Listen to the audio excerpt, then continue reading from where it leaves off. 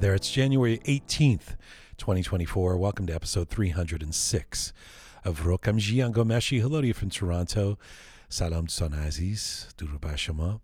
Hope you're doing well wherever you're tuning in from around the world. You know, there are so many elements to what happened to Iran and to the people of Iran in the aftermath of the 1979 revolution that catapulted Khomeini to power, and in some ways unwittingly, and birthed the Islamic Republic, that it's hard to know where to begin when addressing the tragic fallout. How do you possibly untangle the story of an event so seismic that it fundamentally reorganized the lives of generations of Iranians for decades to come? But beyond the obvious atrocities, executions, human rights abuses, the suppression of dissent, the imposition of theocratic rule, mismanagement, undoing of modernism and progress, beyond all of that, and perhaps less spoken of, is the dire cultural implications of the coming of the Islamic Republic. The revolution changed the course of the lives of some remarkable artistic talents whose creativity would forever be repressed and whose careers would be undone. Think of Behrouz Vousiqi, a movie star in his prime who would have to suspend his craft for decades. Think of Gugush being removed from the stages and airwaves of the world. Think of authors and painters and poets and dancers who were deplatformed overnight. We want to focus today's episode on the story of a man of tremendous talent whose gifts would be suppressed by that 1979 revolution, and who wrote the kinds of emotionally moving songs that could very much provide a soundtrack for what happened to Iran. The story of Habib Mohebian, has not really been told in English. A brilliant musician and songwriter with an extraordinary singing voice who released his first album, a hit record, in 1977, just before everything changed. Habib would effectively be exiled to America and would keep his music coming, but without feeling the belonging of being in his homeland. He wrote, he recorded, produced, performed, found his stride again in many ways, but always pined to get back to Iran. And when he did so in 2009, he did so only to have his creativity snuffed out again and to be unable to lead his artistic career until his death in Iran a few years later. The story of Habib is in parts inspirational, wondrous and moving, and tragic and sorrowful. It is a story worth telling and a story worth hearing. And today, we're lucky to have his son, Mohamad Mohebian, a popular musician and personality in his own right, joining us for a feature hour to talk about his dad and the legacy he left. And we will try to pepper in as much Habib melodies as we can as well.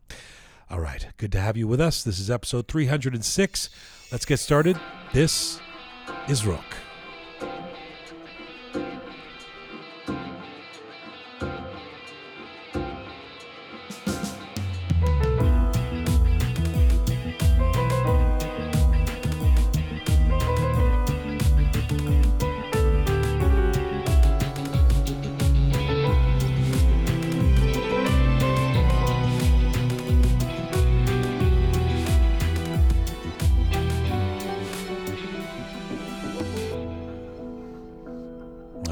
Hi there.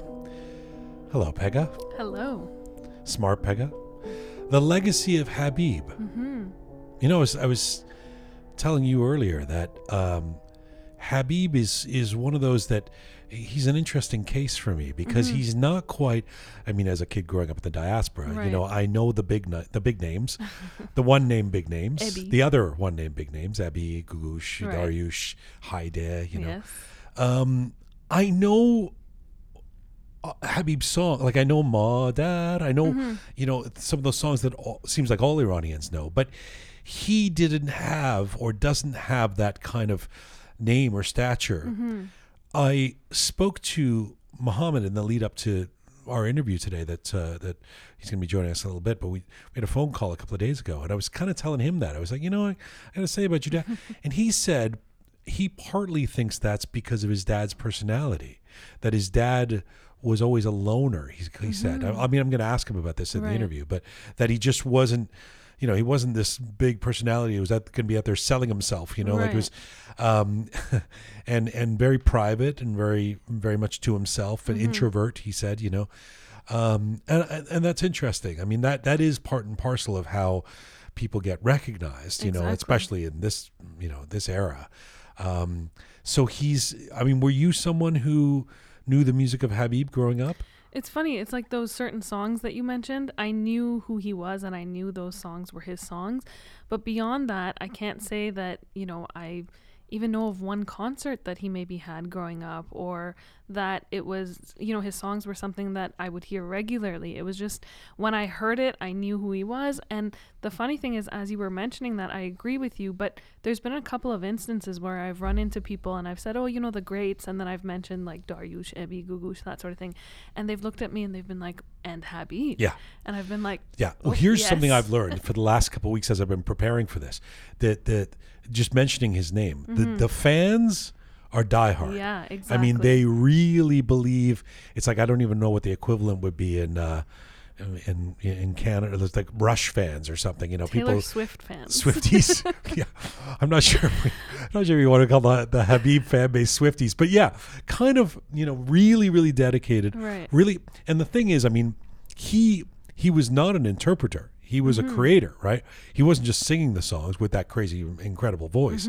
He was writing the songs and the music and the lyrics, and there's remarkable stories around some of these songs that become big hits that are coming out of his gut, that are he's a real artist in terms of what he was doing in an era, we should mention, in Iran when most of the big names didn't write their own songs. Right. Had songwriters, had lyricists, had composers writing the music, with some of whom we've had on the program, right?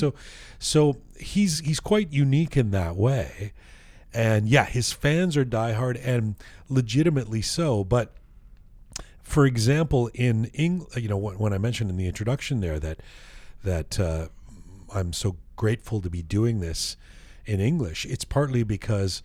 Do a deep dive Google search on Habib.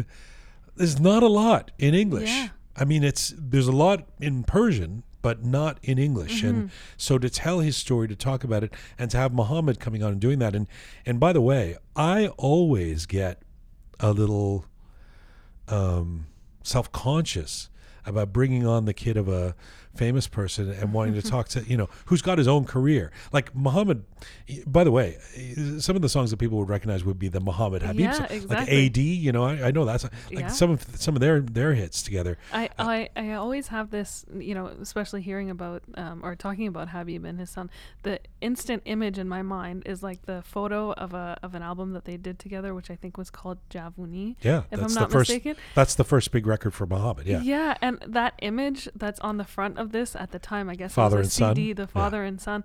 That's like ingrained in my mind. I can almost remember what they're wearing, what they look like, the way he's sitting, all of that. It's like this image that's just burnt into my brain. Yeah.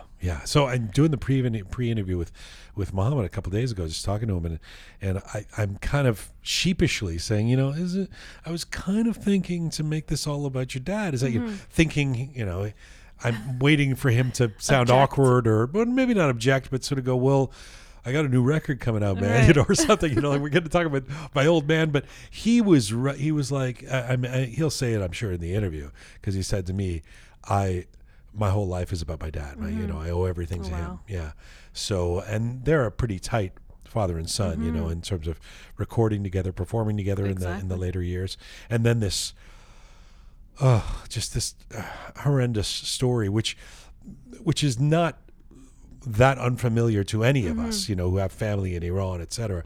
But that his dad goes back to Iran, and then he's not there at the time of his dad's death, and awful. It's just awful. So we'll get to that. Mohamad Mohebian joining us in just a few moments from Los Angeles on the legacy of Habib. I should mention our dear Raha, resident Raha, is sick with the COVID. That I was racking my brain in the last couple of days when I found out she had COVID, thinking, how did she catch this from you? I didn't have COVID. Let me just I don't care. I don't care what I only assume people get sick by you passing it to them. Because most of the sickness that's happened. I knew it was going to come back to me. How did I know?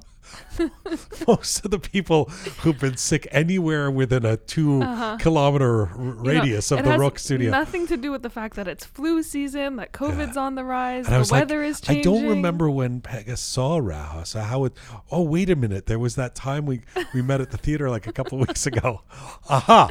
That's it. Well, I'm sure And she wore my jacket. Well, see, you're not making. I know. I'm just feeling the fire. And I feel like the last person standing to a certain extent because you were sick last week, so it was Roqe was here and not you. I know. I mean, so the evidence is piling, by the way, that you passed this on. But how are you doing? I'm honestly, it took me a full week. Like today's the first day that I'm kind of feeling like myself again, and got out of bed and got ready to come into the studio. But it was awful. There's this weird flu going around, and for anyone within the Toronto area, please up your vitamins, take your juices, whatever you have to do, because apparently everyone is getting it, and it's horrible. It's like headache, it's like congestion, all these symptoms, and it's not COVID. So we had a big guest that we were going to interview this week that she canceled the last minute because hopefully because same thing, she's actually in Toronto and got that. I don't think it's just Toronto, by the way, because I'm hearing people seeing it on the American news and everything that all across the West. Spreads even further. Yeah. So I'm glad you're good and you're back. It's good to be back. Yeah. And my week has been dominated by Shakira. Oh. Yeah. Okay. Why Shakira? Not by my choice. I've been meaning to talk about this for a while. Somewhere in the last, I don't know what happened. Okay. Or how this happened. But all of my gadgets, like all of my social media platforms or whatever right. all of them think that I'm... I don't know what it was that I Googled. Shakira? I don't know what I looked at some point, Right. what I said in the proximity of my iPhone that captured. I don't know. All I get is Shakira videos, clips, moments. You humming one of her songs? I don't.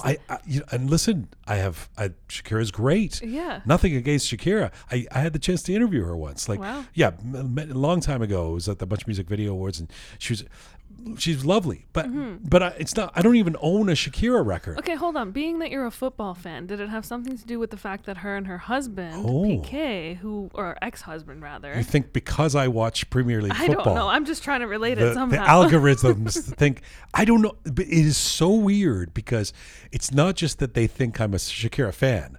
I am like a Shakira obsessive. Like, there's no video of Shakira that doesn't, somebody capturing Shakira, something that doesn't end up in my That's crazy. Instagram or Facebook or whatever, anything I'm open, It's really...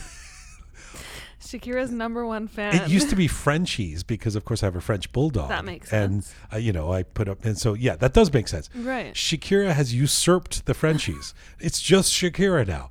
I can tell you what she's up to, like what her latest appearance on Fallon was. I mean, I don't know. This Shakira, there could be worse things. Exactly. There could be worse, yeah.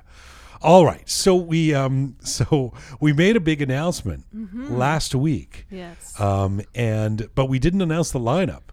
Our first Roqe, you're crying. No, what's happening with you? This is the remainder of the cold that I had. My eyes are tearing. Oh my God, are you giving this to me now? I got emotional over Shakira is what happened. Yeah, that's right. It's emotional. Wait till you get to Habib. I know, right? right? The Shakira story. Would that Habib would be turning up in my... Maybe I'll get some Habib video. Yeah, it's all Shakira all the time. So... Roqe Live, our first ever Roqe in a theater, which means we're doing the program in front of humans. We're opening this up to the public, and we've got special guests. I mean, normally we do long form interviews. This is going to be shorter interviews and performances. And what a lineup! February 7th at Theater Aurora. On Monday we announced the lineup. I'm just blown away by. We've got Maziar Falahi, who is not only a remarkable singer and performer himself, but one of the nicest, the sweetest guys that he agreed to do this. Come and be part of our show. Maziar Falahi, Shiva Nigar, the great Iranian actress, flying up from LA to do this. Yes. Banafsheh Tahirian, our dear friend, who has Chai with Banafsheh, her podcast, and That's right. has what's her touring show called? From Lust to Loyalty. From Lust to Loyalty. She takes traditional Persian Shahnameh stories and redoes them in her own modern style. It's a great one-woman show, and she'll be part of our lineup. Yes. And of course, Babak Amini performing and bringing a couple of musicians with him. So this is at Theatre Aurora, February 7th, Aurora, Ontario, Canada. I have some stories about Aurora. I'm going to wait till the night of. They're not all good stories, but me and my relationship with Aurora, which if you're listening to us like most of you are outside of Toronto or outside of even Canada, Aurora is just north of Toronto. It's like a suburb kind of, but it's its own city. The Aurora Suburb kind of? Well, I mean, yeah, the Aurora people are mad at me now. But exactly. They're like Habib fans. They're really into Aurora. No, I mean, it's kind of it's sort of just near Toronto, near enough to be drivable within an hour or less, but That's right. But it's north of the city and where the Iranians always go. I was going to say, yes, densely populated by They always Iranians. go to the north. Did you know that? If you check out most cities, most urban places in the world, Iranians gravitate to the north. What is that? I don't know. Yeah, well, find out. Come on, you're the smart we'll find pega. out before our February 7th show in Aurora. That's right. Captain Reza will be there. Anahita is going to do a performance. Wine and cheese reception. So limited tickets are still available. You go to Eventbrite and type in Roqe Live or just Roqe, R-O-Q-E at Eventbrite, or just go to our Instagram. And the link for the tickets is in the bio of our Instagram. That's right. Can't wait to see you guys there. I'm seeing all kinds of people buy tickets who I have no idea. They're so excited. It's really fun. Yeah. It'll be so nice to see everybody in person who, we've got so many people who comment on things, and maybe we'll see a lot of them in person. Some of them, so I would think. You would think, yeah. Now, I have Roqe Live, February 7th. Get your tickets. I have another announcement to make today. Another big one. Yes. Okay. You ready? Yes. We can announce that in March 2024. Yes. Joining us in the Roqe studio for a special feature episode interview, the producer, the songwriter, the musician, the founder of Black Cats, Shahbal Shapare will be here. Very for exciting. A feature interview. I've wanted to talk to him for a long time, and I've always wanted it in the studio, in person.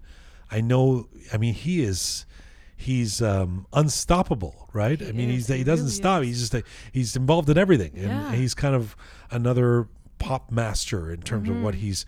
You're a Black Cats fan, right? I am. Yeah. I very much am.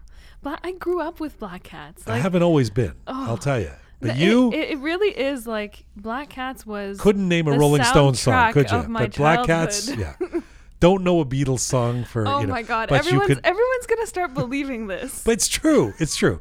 Not to this extent. Listen, I listen to non-Iranian music, just seldom. Shahbal Shapare in the Roqe studio. Very excited for this. To hear his insights, to hear his perspective, starting back in Iran, coming to LA, being such a big part of growing the music legacy and business of Iranian music outside of Iran. Shahbal is going to actually be in Toronto for the Bidmeshk Nowruz Gala. This is an event I attended last year. It's one of the finest Nowruz events around. Saturday, March 16th, they're doing their Bidmeshk Nowruz Gala. This is at the Universal Event Space in the Greater Toronto area. And the live music guests are Black Cats. And this is a new, how Black Cats changed the lineup a little bit. That's right. There was Kamyar. There was, who else? There's Kamran Houman. Kamran Houman. From like way back in the day. Wasn't Ebby in Black Cats at one point? I don't think so. Shahbal Shapare was. No. Yeah, he was. I think Ebby was, yeah. Really? Super Peace saying, okay. yeah. Back in the day. See, I didn't know that. And so they've got the new Black Cats lineup, but they've also got 5 guest singers coming who I think are going to be the new Black Cats significant names. No. Like in addition to the new Black Cats. Okay. Yeah. And there's going to be a lot more going on at this thing too. The Bidmeshk Nowruz Gala, our very own Anahita is dancing at that. We have they have open bar, full course dinner, photo booths, sweets table, DJ, cigar station. Check this out: late night hot dog and fries. Ooh, right? After all the drinking. After all the polo and sabzi polo, late night hot dog and fries. You had me at hot dog. Anyway, for more, you can go to bidmeshk.com or bidmeshk_events on Instagram. And Shapal Shapare here in the Roqe studio. We're looking forward to that. So, in a few moments, Mohamad Mohebian joining me on the legacy of Habib. But first, I want to actually say a big thank you. This episode and this upcoming interview with Mohamad Mohebian is made possible with the help of Neely Interiors, the great Neely Interiors, Pega. Yes. With a gorgeous showroom. Right. I think it's called the Design Space. Design Space. Yeah. My apologies. I think a showroom is for like cars or something. Okay. The Neely Interiors. Elevate your space with Neely Interiors, where sophistication meets seamless design.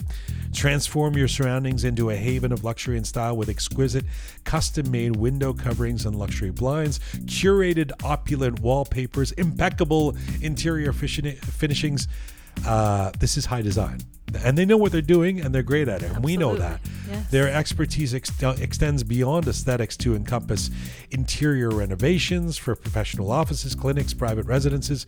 Experience the epitome of personalized luxury with Neely Interiors, where every detail matters and your space becomes a reflection of your unique vision. Now, if you want to know where to get in touch with Neely Interiors, you look in the description of our of this episode, and we'll put the link there to Neely Interiors. But to take advantage of a complimentary design consultation, Pega, for your residential or commercial project, contact Neely Interiors on Instagram at Neely Interiors or phone them at 437-224-2333.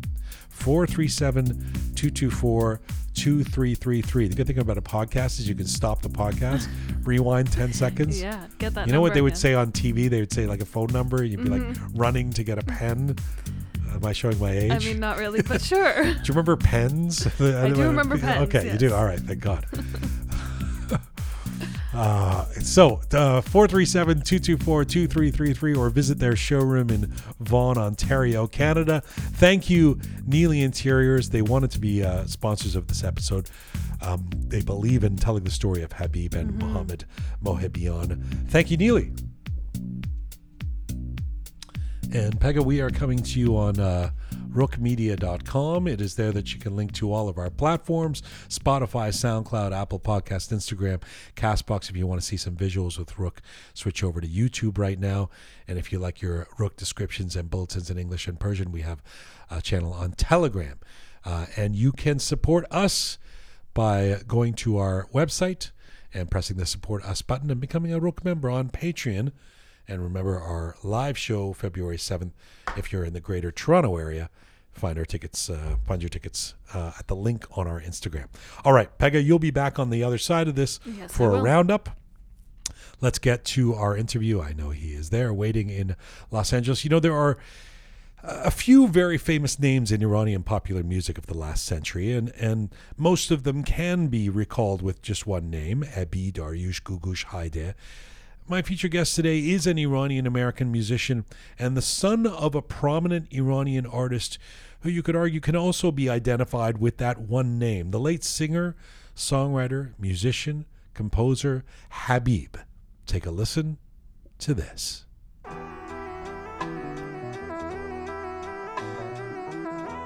من مرد تنهای شبم مهر خاموشی بر لبم تنها و غمگین رفته‌ام دل از همه گسسته‌ام تنهای تنها غمگین رسوا تنها و بی فردا منم تنهای تنها غمگین رسوا تنها و بی فردا منم من مرد تنها. There you go.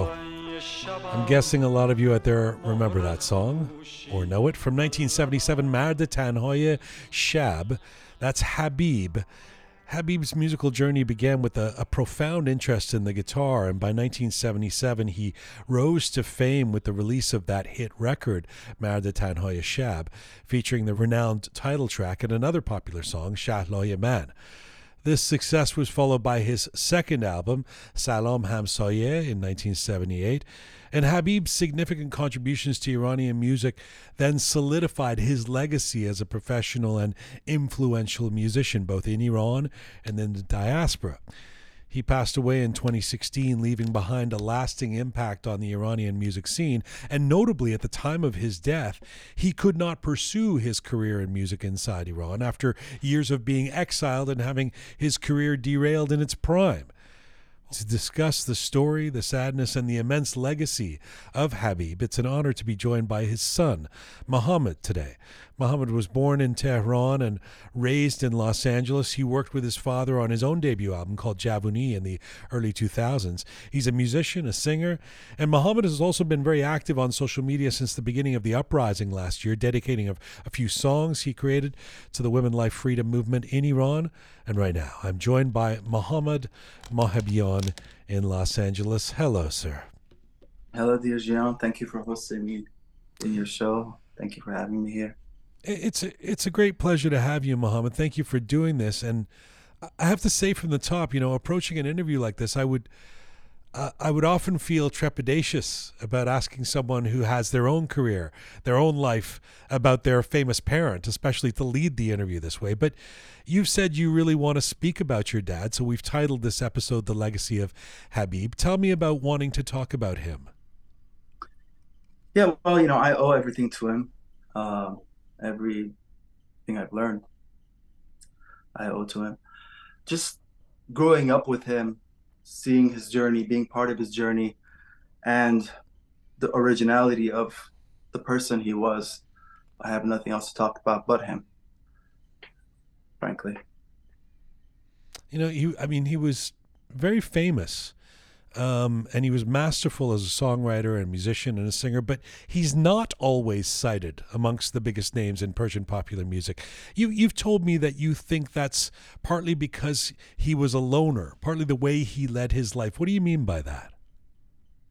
Yeah, well, you hear it in Maratana Shab too. It could be a double meaning, Maratana Shabam. When he rose in Iran, he rose by himself. He had bands that he would play with, just in Tabriz and Rezaiya, before he became popular. And after he broke Maratana Shab, he was just, he wasn't so much into getting together, party buzzy and that kind of stuff. He was just kind of in his own world, an introvert artist. And that's all that was important for him, just to create and to give out. Nothing else was, really made any difference or caught his attention. It's oxymoronic, isn't it? It's a contradiction to be a popular performer who takes the stage and also an introvert. Yeah. Yeah. That's how it was. And that's even when we came to the United States in the mid 80s, he experimented 2 albums, Hamraz being one of them, Khorshid Khanum being another one, which were kind of poppy. They were the diaspora in LA at that time. They encouraged him to do that. They said, this is what works right now. Those sad songs or songs about social issues and stuff, that people don't want to listen to that here. People just want to, have a good time. And, it got to where my father just felt uncomfortable with having done that, even though a lot of those songs, Hamraz, Sadai Faryad, they're all different still. They are the 6/8 kind of poppy, but they're still his stories. They're still stories of, they're still kind of sad. He couldn't leave that. But yeah, after that, I remember he left the valley where the community was condensed, and we went to the South Bay, and he just stayed there and did the recording until I came along. And I was, for me, he came back in the scene kind of and became poppy just for me. Let me get to all of that, because it's a rich and Interesting story. But You don't know where to start and end. well, it's okay. Yeah, yeah. I mean, is it fair to say, I mean, even starting back to the 1970s, let alone later on in LA, et cetera, is it fair to say that Habib didn't play the game, if you will, the music industry game? Yeah, yeah, totally, totally. I mean, that's what I've always seen. That's what I've always seen. Same thing with Farhad, same thing with songwriters, Feridun Furuhi, Kuroshi Agmai. Yeah, pretty much all the ones that are creators, it seems like.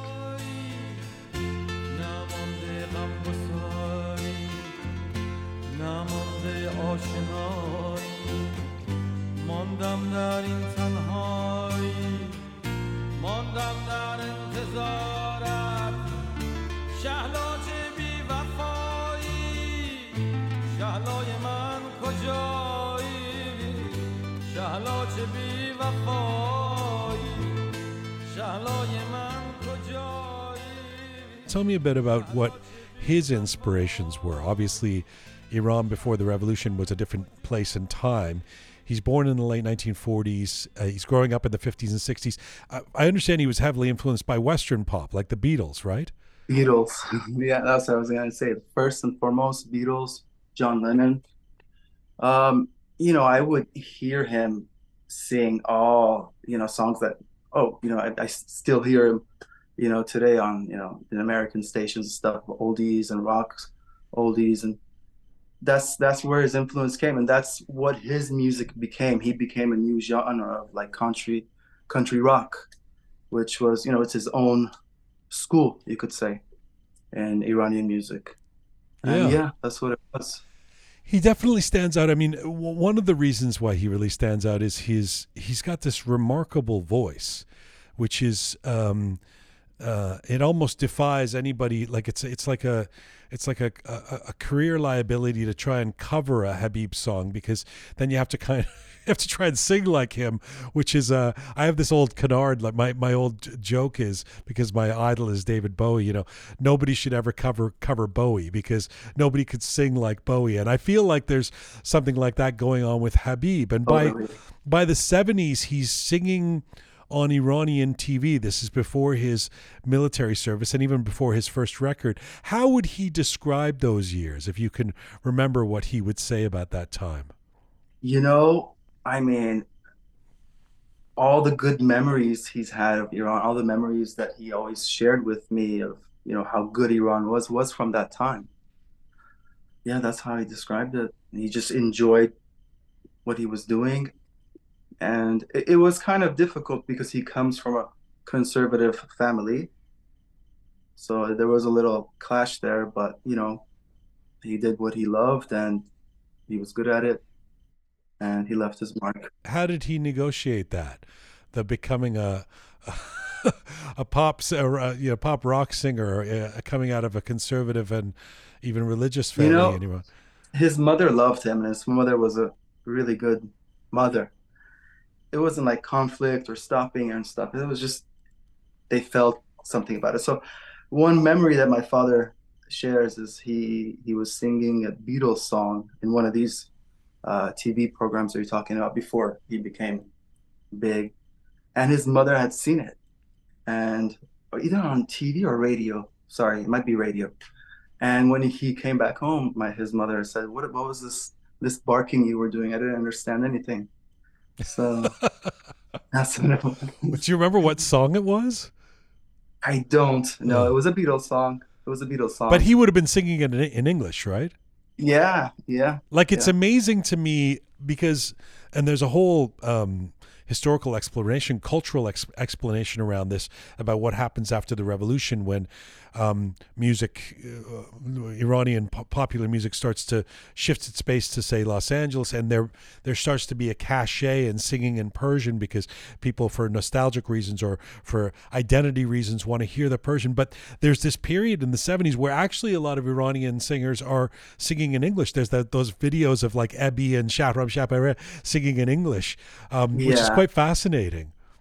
Yeah, that was, 70s was just, when disco and rock was being born, and Yeah, and it affected the world. It influenced the world What in was music. Mohammed? What was Habib's special secret sauce? I mean, that the first album comes out in 1977. He, of course, not just being an interpreter, not just a singer, but he writes the songs, he composes the songs, he records. The first album's massive. It's also a victim of its timing. It comes out just a little before a revolution that would change Yeah. everything in Iran, including his chances of continuing to build his musical career there. But for that moment, what do you believe made him so great? You know, his feelings, he just went, he would go deep into his feelings. Lyrics were very important for him. Um, he always said that it's lyrics that make a good melody, like someone could make a good melody out of, and it starts from there. There are a few lyrics that he had said himself, he wrote himself. He just it's an ingredients, you know, it's an ingredients and being dedicated to doing what you love at its best, I think. Yeah. From your observations, would he write the lyrics first then and then put music to them? You know, it depends. I've seen him get lyrics and put melodies on it. I've seen him make a melody and like put a mer on it. He would call it mer, sher, mer. So he would be kind of like lyrics where he considered weak, and he would give those lyrics to a lyricist, and the lyricist would finish it, and he would put it in that lyricist's name. Not all, but there's a few songs that are like that. Um, yeah, it depends. Sometimes he would put the melody on lyrics, sometimes vice versa. It depends. I wanna play a bit of a song from that era, another big song, Modar. I've always felt this song was particularly compelling. That's the story. Well, tell me actually before we play a bit of it, what does it mean to you, and what's the story behind it? Well, he was in Rezai or Tabriz right now. I'm forgetting. But you know, Azerbaijan performing, and he gets a phone call where his siblings tell him that, come, you need to come back to Tehran. Mother is not feeling well. So he understood, you know, you understand from the person's voice and how they're telling you to come that, you know, something has happened. And that night he's said this story on TV before too. He goes on stage, he performs, and actually he writes the song before he goes on stage. Wow. He writes Moda, yeah, and he performs it on stage. And while he's crying, there's people dancing tango. He always he always recalls that, and that's how it happened. And Wow. then he went back to So Tehran and stuff like that. he would have written it pretty It quick. was that was really from his heart. And when you listen to the lyrics of Moda, it's just we don't have anything like it. So close to the heart, and just yeah, if you play it, you'll see the original Moda, the first Moda.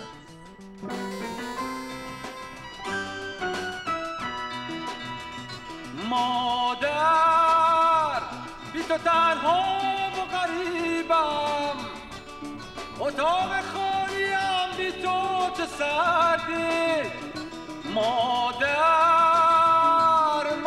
خوب و قشنگم بدون تو دل من پر دردی غذای خون بی بوی تو هیچه صدای تو هنوز اینجا میپیچه مادر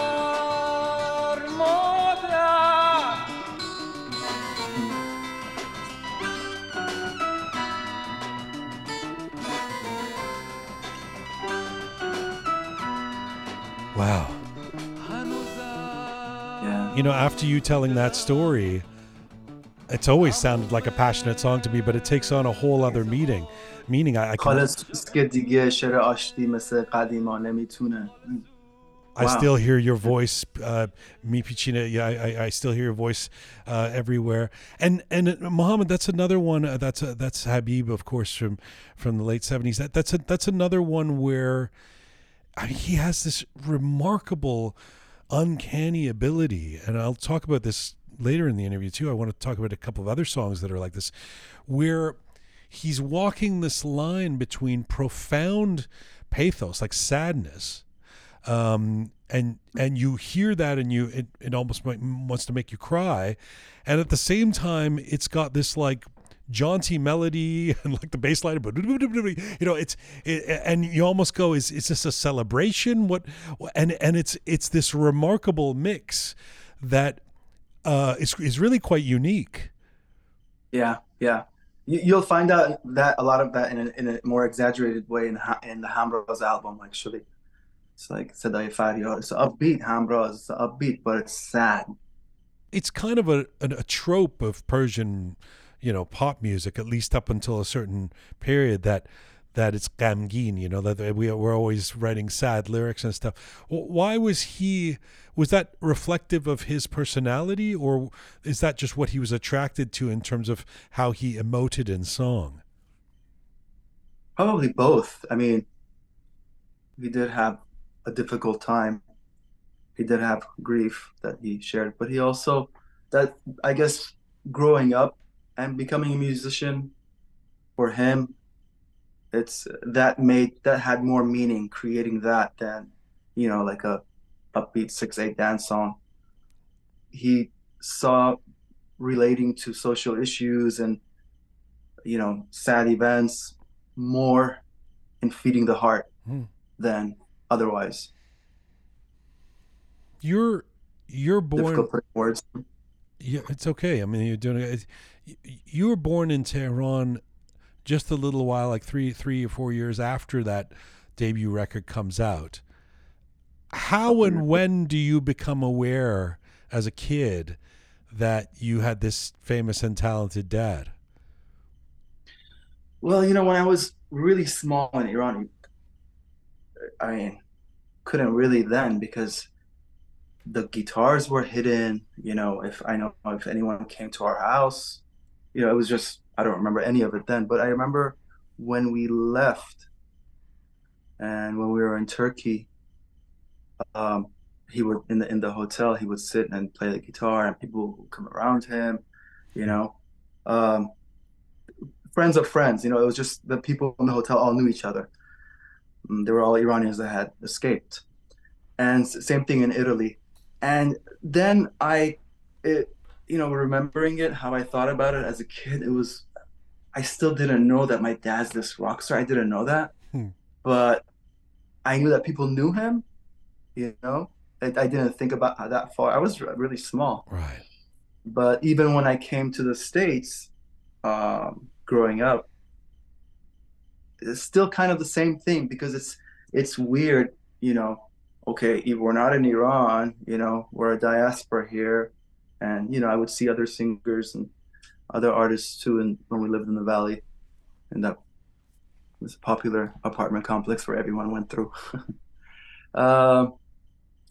It wasn't until I myself started with my father, and when we started touring, and I saw, that's when I saw it. Yeah, that's when I really saw it. His connection to the people. Yeah. Or the people's connection to him. Yeah. I'm still stuck on the idea that you're this little kid in Iran. I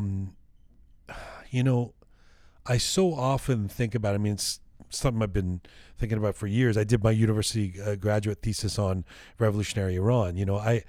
I think about that. Sometimes I think about what happened in 1979 as almost like a sick social experiment. What happens when you change society overnight and you eliminate, you suppress all forms of culture. So this kid whose dad is a rock star doesn't even know that, isn't even aware of like the musical instruments aren't even allowed to be put out in the house. It's a bizarre ecosystem that could only be created in a situation like that. Like there's no other scenario where somebody wouldn't be aware of something. I mean, even if the stars always say, "Oh, my kid doesn't think I'm cool. They, but they're aware that the parents is a star, right? But you don't even have that opportunity in Iran. Yeah. The mullahs took over, I mean, I'll ask you about his decision to move back to Iran in 2009, but that early period, like the 80s, when you guys leave, what do you think moving to and being in America was like for your dad? I mean, when we left, I guess it was very hard for them. I remember, just remembering the leaving is just going through Turkey, going through Italy. It's just you're always yearning for home. You don't have your, big family around. I didn't have my grandmother anyway. For him, I remember when my mom would tell me in Turkey he would go to the ocean, by himself and just, pray and come back, just to let his heart out. And coming to the United States, I mean, he always felt alien. He always wanted to go back home. And he thought, as my mom tells me, when he left Iran, they didn't think that this curse that came after the revolution would stay so long, of course they created a war and all this stuff that continues, that's keeping them. And that's what he thought. And, he just, it just becomes, time just passes. And he never assimilated to this society like many had to the American society. It's a little unfortunate, I think. And why do you think he? I mean, to be clear, even those that have made their life in Los Angeles or Vancouver or Toronto for many decades still obviously feel this pining for the Iran that was, or hopefully some Iran of the future, or whatever it is. But why do you think he could never quite feel, could never make home in a place like Los Angeles? Because his home was Iran. And, it's just, why can't I be in my own country? Who are these people that are not letting me live and be who I am in my own country? All artists, everyone, artists, non-artists, everyone feels that to different levels.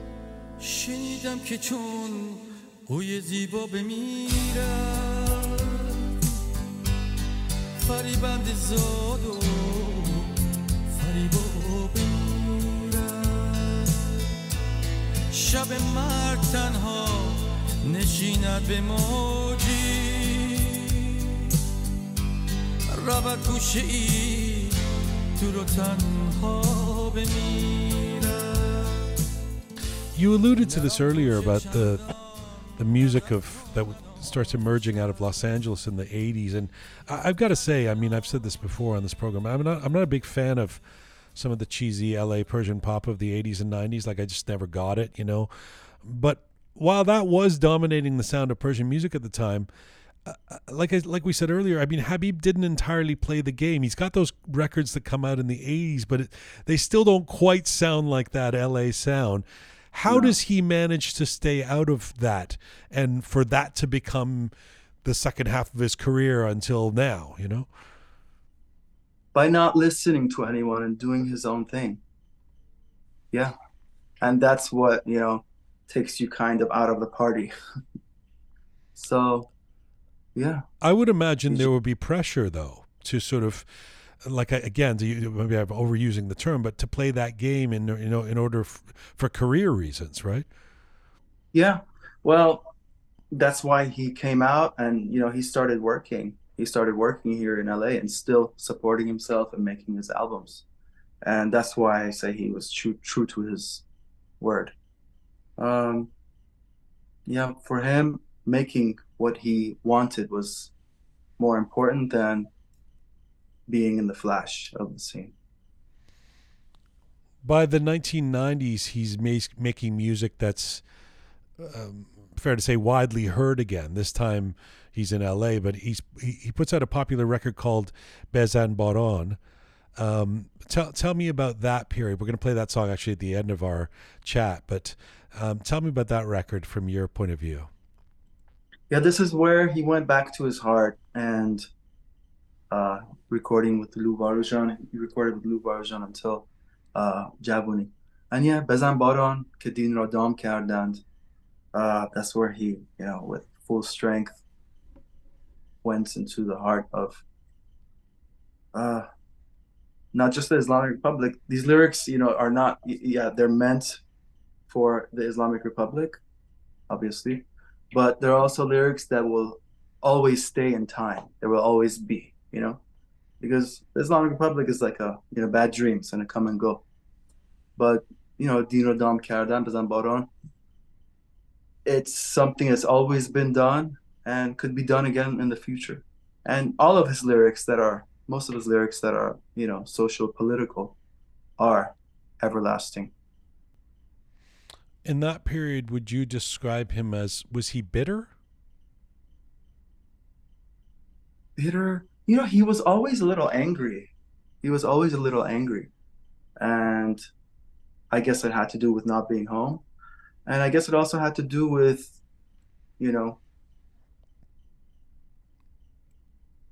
doing his own thing and just not, I don't know. When you see like that, what you mentioned, like what's happening in LA, the cheesy pop and stuff like that, while, Iran is the way it is, we mustn't forget. So maybe that upset him a little bit. You would have been a teenager when that record comes out. Yeah. Just a few years later, you start singing and playing with your dad. But before that, in the 90s, what was your relationship with him and his music like? I was mostly at that time listening to his Maratana Shab and Madar album. I Yaran Man was one of my favorite songs at that time. I was more in there. And also Hamraz and that kind of stuff. I wasn't at the level to understand Bezan Baron and Kabir Bab. I'm still, it's still so much to understand about these lyrics. But yeah, I was too young then to understand what that was. Wow. What does that mean? Not at the level to understand. My Farsi wasn't so well, and just, yeah, I didn't, his Monhasser Befard. You have to, just lyrics wise, I guess you could say. Yeah. Was it always kind of an expectation or, a calling that you were going to be a musician as well, that you were going to be a singer? No, it wasn't. When he saw me sing here and there just at home, it impressed him. He would say, oh, like this or like that. But, seeing how the party buzzy was, he always warned me that, yeah, this is not what you want to do. But, we did it and it was successful. When we say party, I saw good sides and bad sides of it. Right. When we say party bazi, like what, if you were trying to describe what that means to a non-Iranian, what would you say? There's probably there's non-Iranians listening. What do we mean when we say party bazi? Well, for example, it's just you have so many friends, and just you hang out with the people or whatever. Let me just say what happened to me. Then maybe that's better. Sure. Better example. Sure. Recently in this Women Life Freedom last year, first month I gave a song out. فریاد کن هزاران کاوه آهنگر زدن از استخوان سنگر یکی رستم یکی آرش به دل عشق به جان آتش بزن شیپور آزادی بخوان با نقش نغمه شادی بگو فریاد کن. And, you know, I just immediately recorded it and just put it out. I wasn't thinking about, you know, do advertisement here, do that there, do that there. No, it was a very raw moment, you know, just give it out and be part of the movement. I gave it to some, I'm not going to name, to some arenas that should have, do have aired in the past. But when I gave this, I saw, you know, pause. And someone that I have on the inside told me that so-and-so has sung a song with the same title, also called Aryot Kon. And they've done a video, they're paying for advertisement, this and that. That's why they're not giving it out. I'm like, no, it can't be. You know, it just can't be. Now, in this time, and a few days later, I saw that theirs came out. And I was like, wow. So that kind of stuff, that's kind of extreme, maybe. But that stuff, yeah, had existed for my father as well. You know, if he's going to be in this concert, you know, and his name is going to be there, I don't want to, you know. Right. And my father was never into that stuff, you know. Even when I was singing with him, you know, so-and-so, they would want their name first. Although there was like a new Mickey Mouse singer, my father wouldn't say anything about it. You know, would let the concert guy take care of it. So by that, I mean like stuff like that. Gotcha. Yeah. Tell me about starting to play and sing with your dad in the early 2000s. What was the eureka moment where you guys look at each other and go, all right, let's try this thing together? Or I mean, did you approach him and say, Dad, I want to do this with you? Or did he come to you? How did it work? You know, I was always into, well, first of all, I found his song Roqe. من میدونم که حرفات دروغه. You know, I found it in a cassette, very old cassette from Iran, that when he had recorded, and you know, before Maritana Shop, it's like you could tell it's just like a little band, daka, daka, daka. But it was a really nice song. I would always play it for him. I'm like, Dad, this is really nice. Let me sing it. Let me sing it. Eventually, he recorded it, but you know, when I heard it, it wasn't something I could sing. It wasn't something at that age I thought was me. You know what I mean? So, and I just couldn't sing that at that time. And so he sang it. Following that album, you know, I started telling him what I like and showing him examples where he created Javuni for me. He wrote the lyrics, he did the melody, and he did the arrangement with Lou Barushan. And that is, yeah, I sang that song and a few other songs, and then we started going around and checking the market out. That becomes the first album, and it does very, very well for you.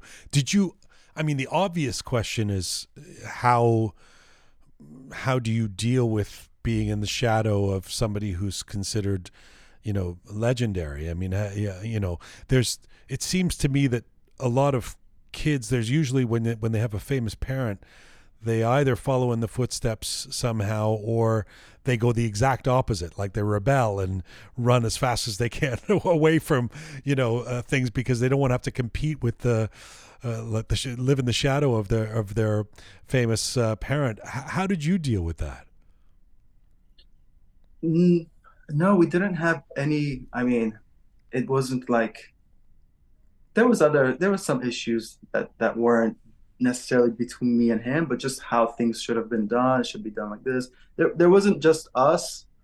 You know, for the Jabuni album, eventually we went to Amir Qasemi, who also added some songs and some with a lyricist, Paksima. That's where we got introduced to Paksima and Schubert. And he has a lot to do with the success of that album too, I have to say. But yeah, not so much conflict between, no regabat, I would say. More like, you know, we should have handled this situation like this. You should have handled that situation like that. Yeah. And you wouldn't. There wasn't like sort of a, oh my God, Dad, leave me alone. Like I'm my own guy. You guys, it was harmonious No, for the most part. yeah, yeah, That's a credit yeah. to him and you. And how did he feel about your shaggy blonde boy band locks? How did he feel about your hair? You know what? He would borrow my clothes sometimes. So yeah. Yeah, yeah. Don't get me The thing wrong. is, You he were very made me take cute. You're my clothes very right off. cute. I don't want to get. I want you to get the wrong impression. You were very cute at that time. I'm not taking it away from you. I'm just wondering how the iconic dad felt about it. No, he didn't have a problem with it, but I mean, there were some places where he would say, "Hit the brake," not don't go that far. Um, there was a thing about um, I mean, when you have an actress, for example, in your music video, how much does this culture accept or not accept? Maybe this is too much. There was stuff like that. Hmm. Yeah. Mohamad, I want to play a song that you and your dad did together called AD. What can you Oh tell? yeah. What do you tell us about that? That one, the lyrics were written by Mina Jalali, if I'm not wrong. Yeah. Yeah. And we sang that together, and that's one of the great songs. That's one of the great songs that we did together. It's always every Eid. It's there. I see it around. And it's To Hediye Dil Mani. That's all it is. To Hediye Dil Mani. When did we record that? I'm thinking, is it after my heart surgery? I, We I think it was immediately record before. I think it was before? 2005. Yeah, yeah. And Oh, okay. I'm wrong then. yeah. Sorry. Not Sorry. that I know your story, your history better than you, but I think in this case I might be right. I'm not sure. You're right. You're right. Iran Banu. It's in the Iran Banu album. Let's play a little bit of Yeah. AD. This is Habib and Mohamad.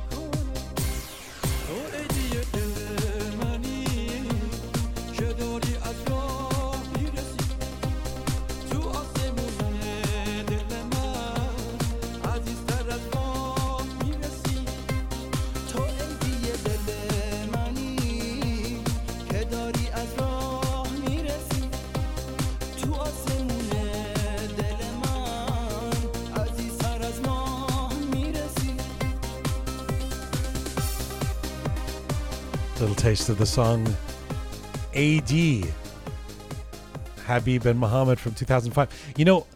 It occurs to me like I certainly in Persian music, I can't think of a lot of father and son or parent and child, hugely successful duo. I mean, I know Reza Rohani and his dad have done some performances together, but nothing quite like this. And even in music in general, I mean, it's pretty hard to.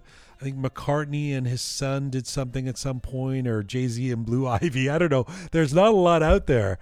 What was the audience like for this? Was there like a young contingent who would come for you and an older one for your dad?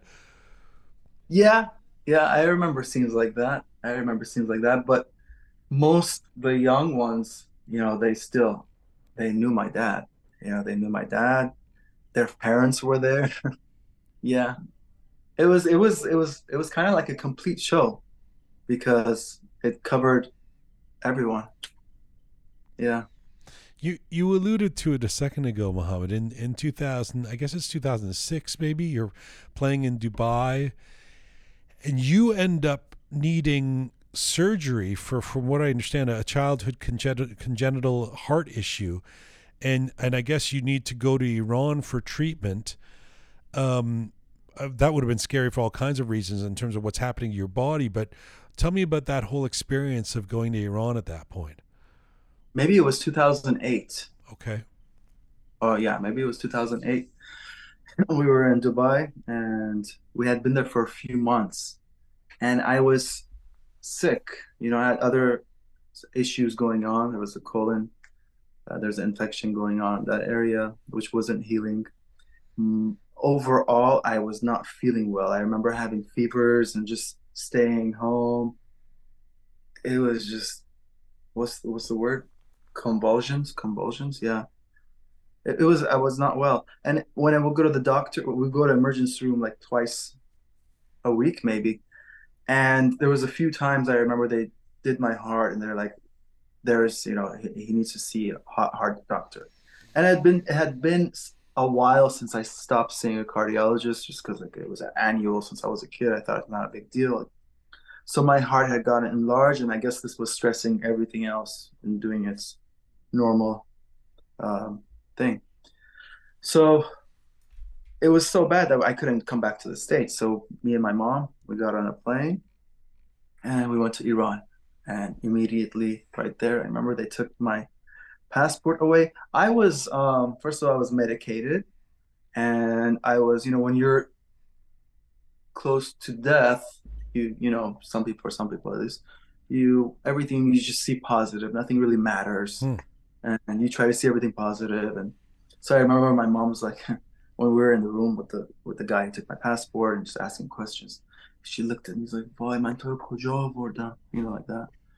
And I asked the guy, I said, "ببخشید آقا شلاق داره الان شما مثلا من رو برین شلاق." گفت نه شلاق حالا worse than anything. I looked at my mom and said شلاق نداره. But it was, in a way, it was one of the best times in my life, maybe I could say, because I survived. I was with my family. I saw some of my family there in Tehran, and traveled with Tabriz, family that I always heard about. I remember the first time went out in the streets to drive. The bricks with the yellow small bricks. Iran is famous for it. I saw those and with painting on them, and just everyone was Iranian, and it felt really like a feeling I'd never had before.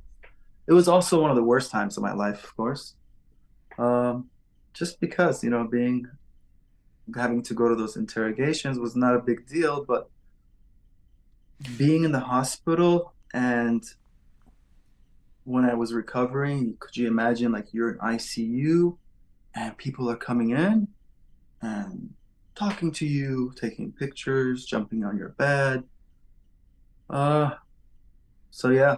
So I mean, to clarify, your dad doesn't go with you, right? It's you and your mom who go. No, just me and my mom. And just me and mom. Were you surprised that that you were getting interrogated? I mean, you're just this kid who's basically growing up in America. I mean, was that part shocking for you?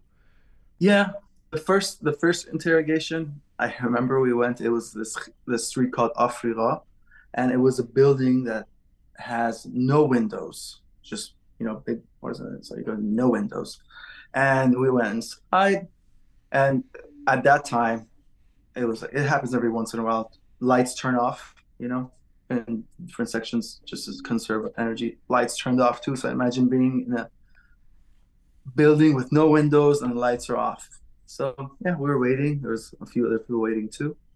And then finally it was my turn. I went inside. It was two guys. And it was obvious later, one of them was playing good cop, one of them was playing bad cop.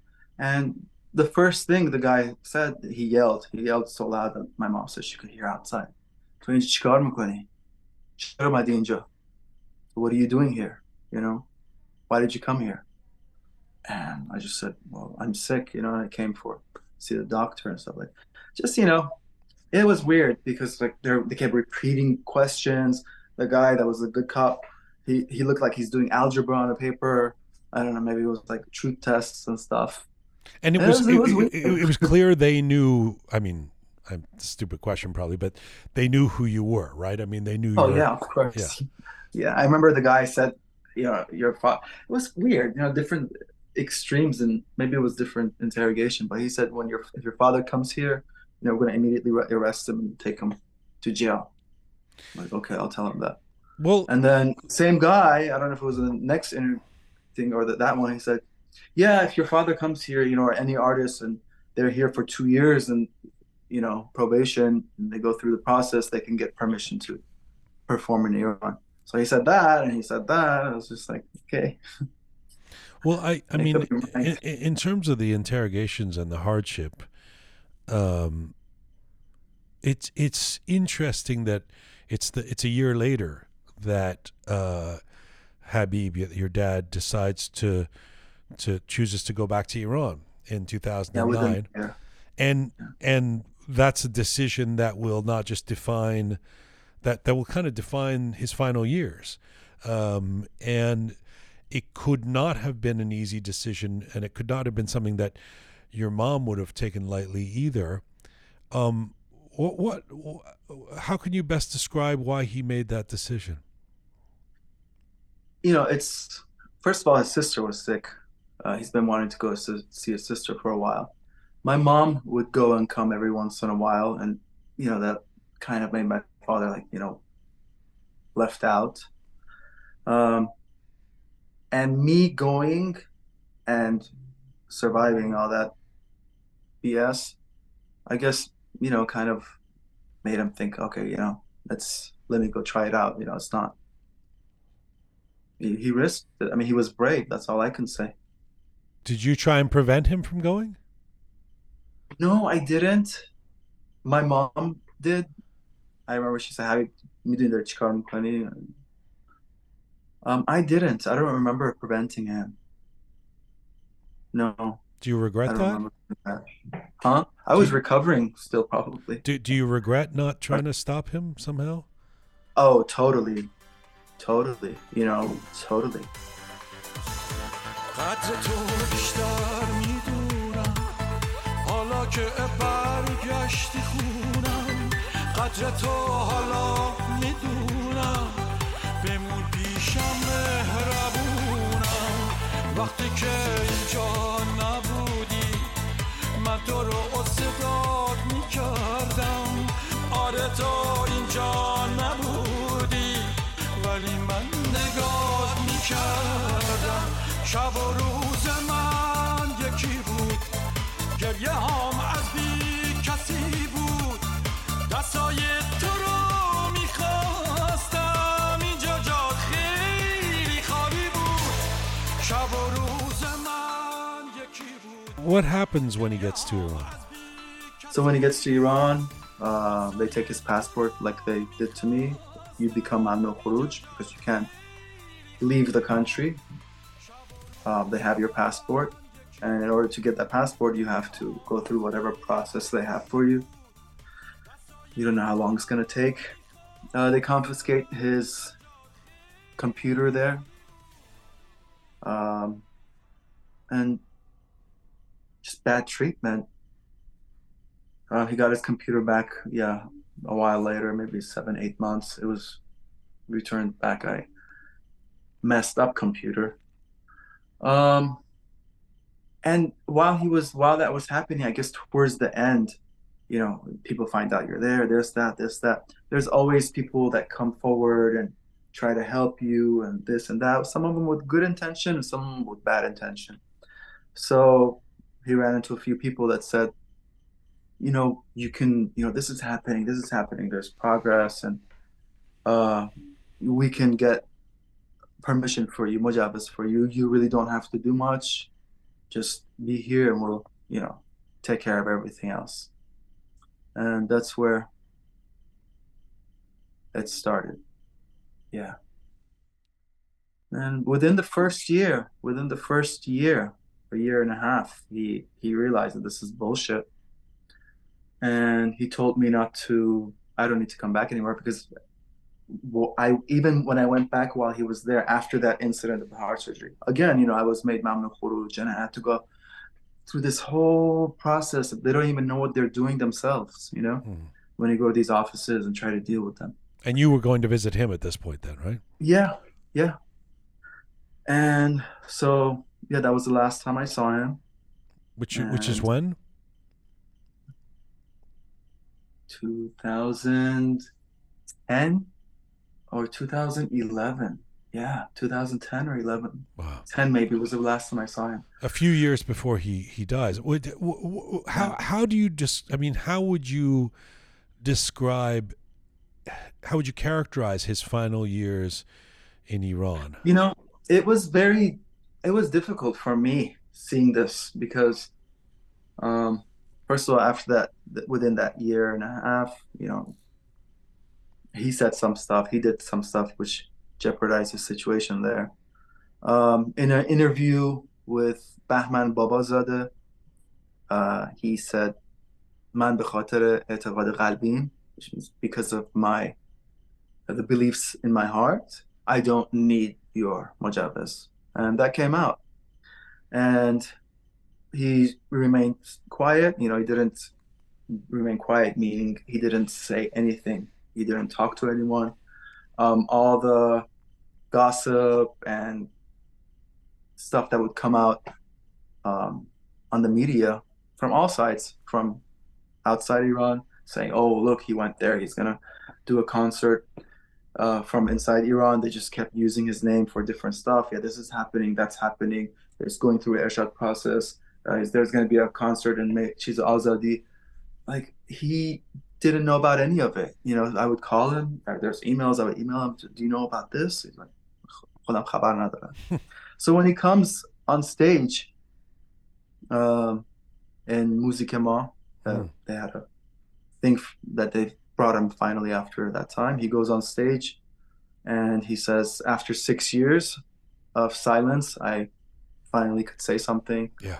And by the way, I don't belong in this front row, because they had sat him in the front row. He says, "I always like to be in the back. And I thought this award is for myself.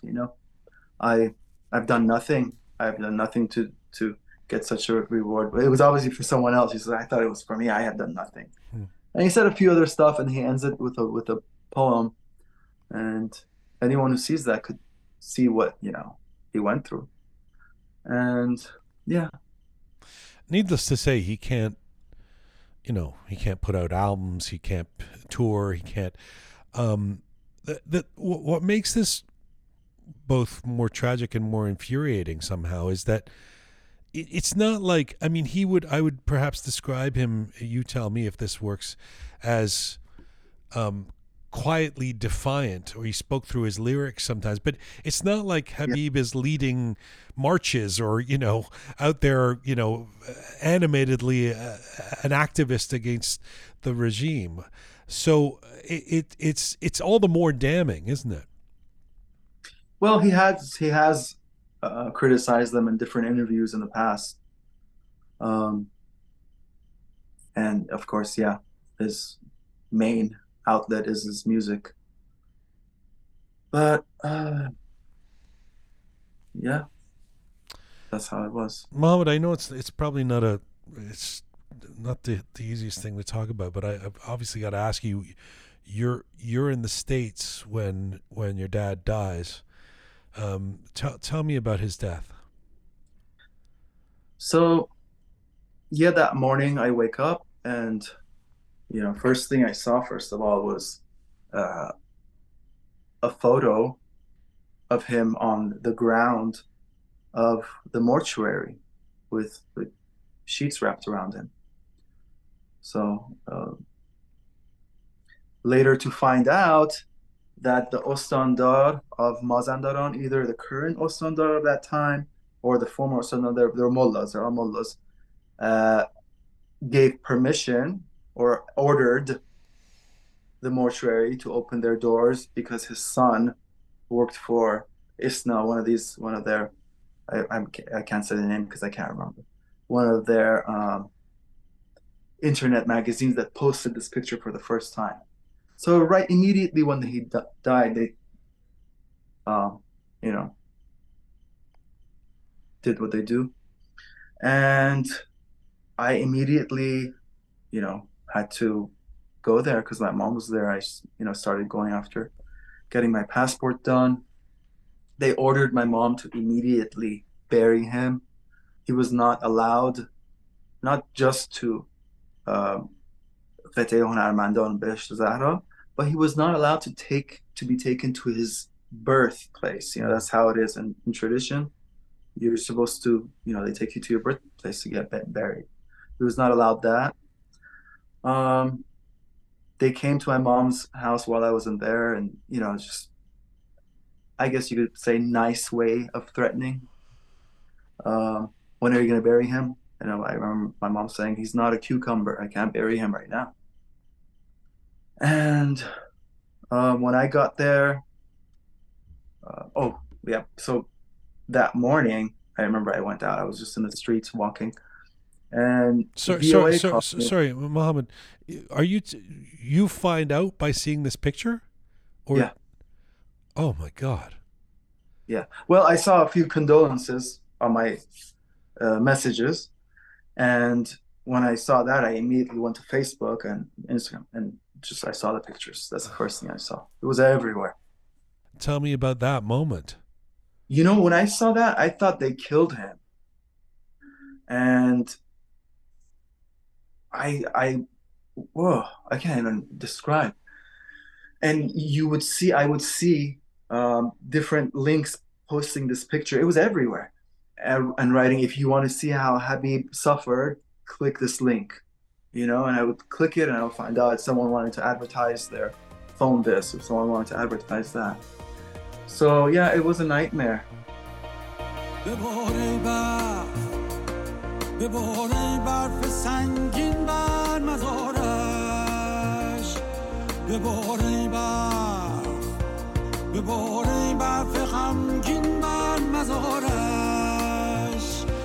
به من میگفت برفا دوست داره، به من میگفت اگه آروم بباره، به من میگفت این برف زمستون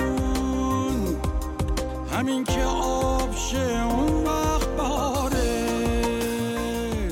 So yeah, VOA called me while I was here, and they asked me a question about Ahmadinejad, this, that, and I gave an answer, which, you know, after that phone call, I didn't answer anyone else's phone call, because I immediately got a call saying don't speak to any of these, you know, stations, because you're gonna have a problem when you come back. So when I got back, you know, and I met my mother.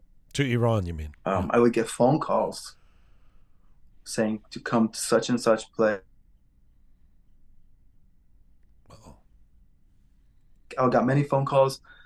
By the third or fourth phone call, they started saying, again, you know, it means we'll retrieve you in some other way if you don't comply. And I didn't go. I didn't go to any of them. We kind of complained through sources that, you know, we had close. Like, what is this? You know, I'm mourning. I don't even know what's going on. And they want, you know, and really, it's like you're so busy and all this stuff happening around you, and they want me to go sit down somewhere and talk to them about what, you know?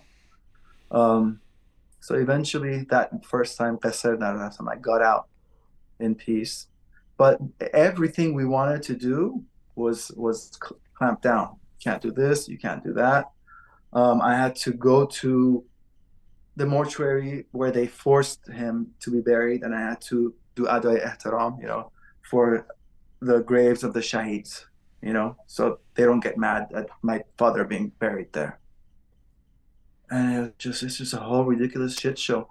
And, you know, I had a background in growing up here, you know, going after Islam and stuff, and I know how to give the azan and stuff like that. And I remember they knew this, and they said, yeah, you should come and give the azan. It was the 40th, or it was Eid al-Fitr. It's Chelom Eid al-Fitr.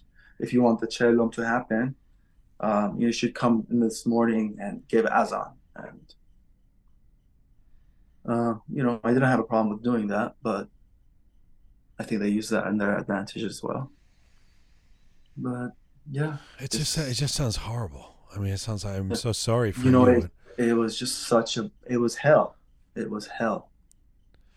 How do you, I mean, as a person, how do you react in these situations? Do you cry? Or are you someone who gets angry? Do you start yelling? Do you turtle? Do you just go in the corner of a room? And how does Mohamad, I mean, tell me about your own reactions to all of this. You know, that first time, no, I surrendered to everything, because I have to, you know, be there for my mom. You have to be the strongest you can be. That's the only choice. You have no other choice but to be the strongest you can be, and just remain quiet to everything, because, you know, I just didn't have time for any bullshit. That was the first time. And the last time I went was at the beginning of COVID. Again, you know, I wanted to it was kind of a scary situation. Oh my God, what's going on in Iran? I wanted to be there for my mom. And that was the last time I went there. Again, when I entered the airport, when I entered in, they took my passport and they made me sit. I had to sit for at least an hour, hour and a half maybe, until these two guys came, and then they sat down and just started asking me all this random question. There I lost it. I remember losing it there. Oh yeah, where did I lose it? So yeah, this is bullshit. I was answering them aggressively because I didn't have time, and the guy kept saying, "Oh, Chicar Doriman, why are you taking it so? Why am I taking it so seriously? Why are you wasting my time amongst so much other bullshit you make everyone go through?" So then they took me to a phone. My cell phone didn't work because it's the airport. I don't know the number of the person outside. So many things. So they took me to a phone to call the people outside to ask my address because I don't know where I'm staying, etc. So I get their phone. This is in the middle of, the beginning of COVID, where Iran is the most dangerous, if you remember, one of the most Yeah. dangerous places. Yeah. And I'm holding this dirty phone, you know, Hmm. and I look at them and I'm like, الان موقع کووید ها این تلفن داری میده دست من. Is doing, and one of them said, "No, there's no COVID here." I took the phone, I threw it at the wall. I said, "Eat whatever shit you want to eat." And I went and sat down and put my feet on the table. What happened after that? They called. Yeah, they took the number and they called themselves to get the address. You're lucky you didn't get. So I can. Yeah, I was lucky. Yeah. I was lucky. I I was mean, lucky.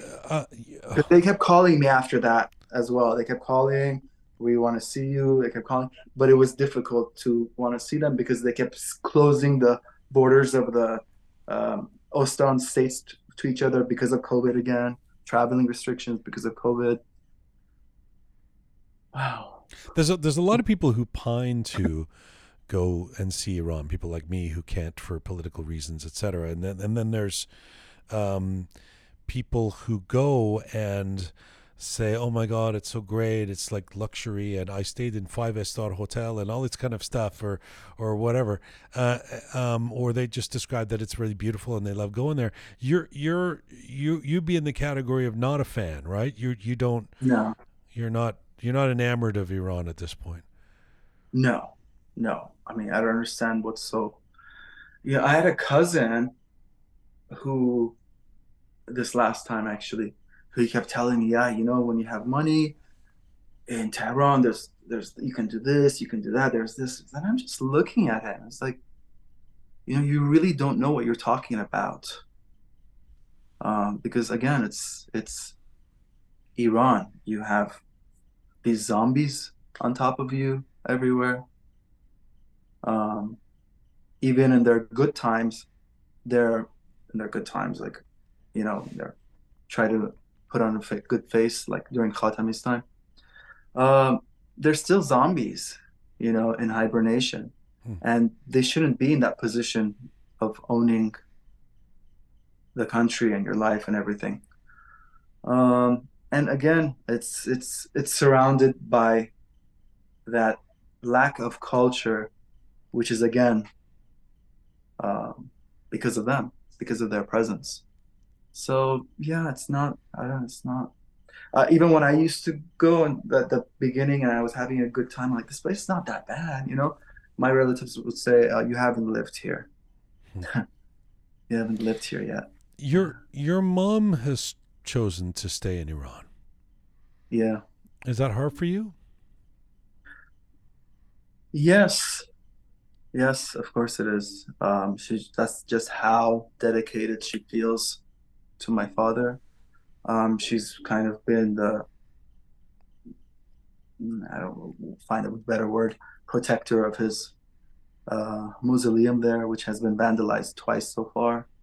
Who would vandalize his grave? Well, that the Hayat Omana of that mosque, same people who tell me to come and do adai ihtiram for the graves of Basijis or whoever it might be. there's cameras there. And when we asked them to bring out these cameras so we could see who it is, they wouldn't. So it's obvious.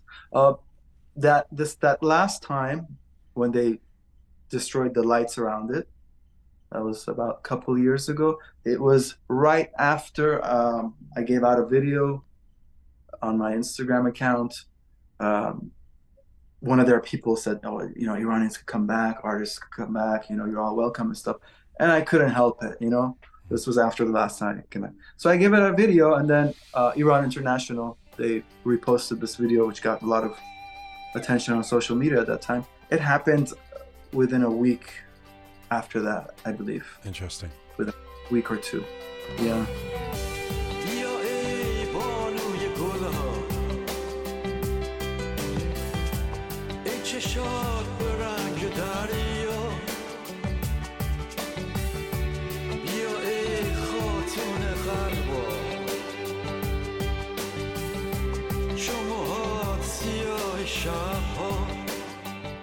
Mohamad, I'm sure you've been asked about this. Your dad's name has been back in the news to a certain extent in Iranian circles because Moeen, the famous Iranian musician singer, said that he wanted to go back to Iran, and from what I understand, the regime responded with some, outlandish kind of statement that we're going to put you in jail then for 20 years or something. Have you been asked about that, and have you been in touch with Moeen, or do you have any sort of words about that? No, I got contacted from BBC and VOA. I did interviews with them, talking about my father's experience and whether it's the right thing to do. I don't think Moeen, I don't know, but I don't think he himself inquired this. I mean, everyone wants to go back, obviously. I don't think Moeen would want to go back after the incidents of what we all saw. And we're still in a revolution. Yeah.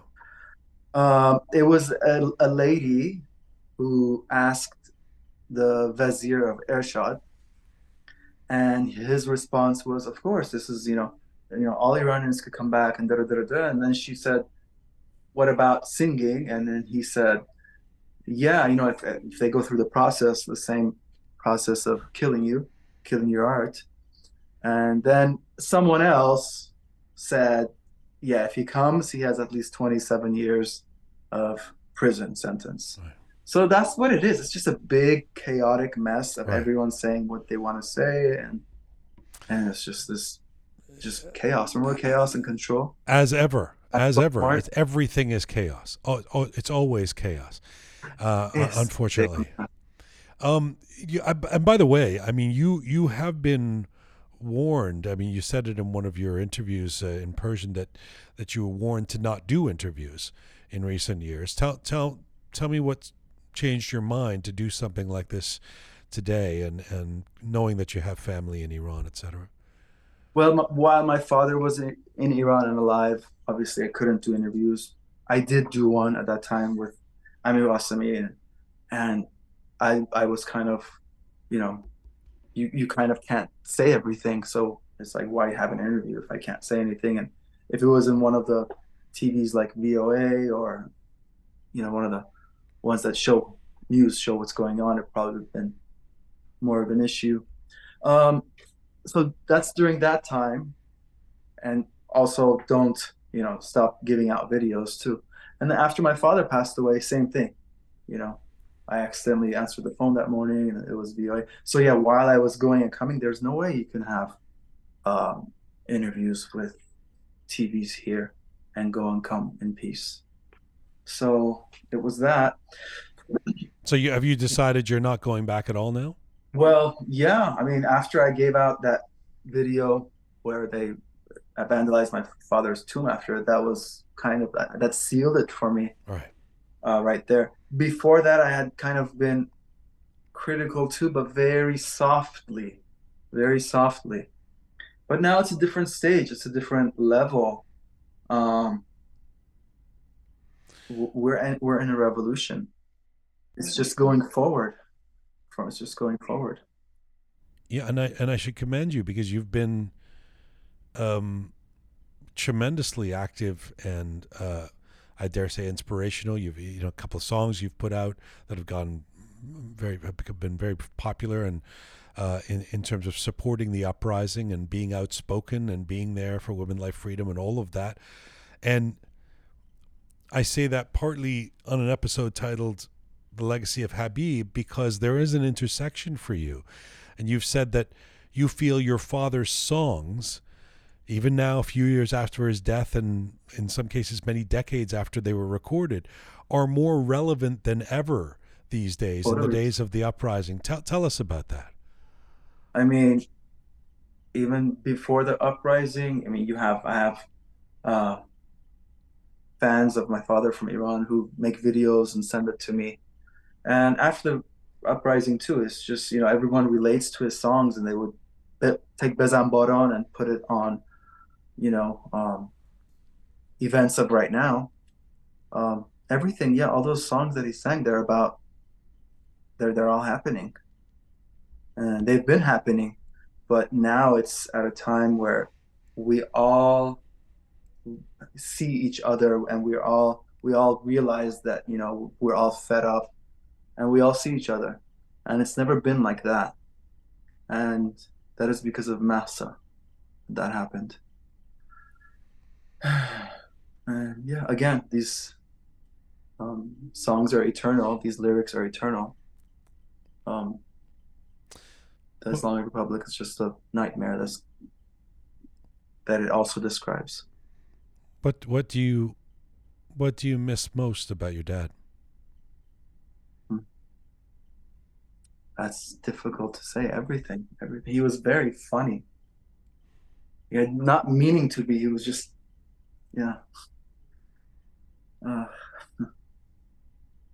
Yeah, his lines, he would say the funniest things sometimes. I just miss him. Yeah. Which part? But a few days ago, I was remembering something about saying funny. I get a haircut. I get it every couple of weeks. And I was remembering once I got a haircut, and when I came home, my dad, he looked at me. This is the kind of jokes we would have with each other. Of course, it was always him. He looked at me and he said, "Jaya Pash Rushunahate."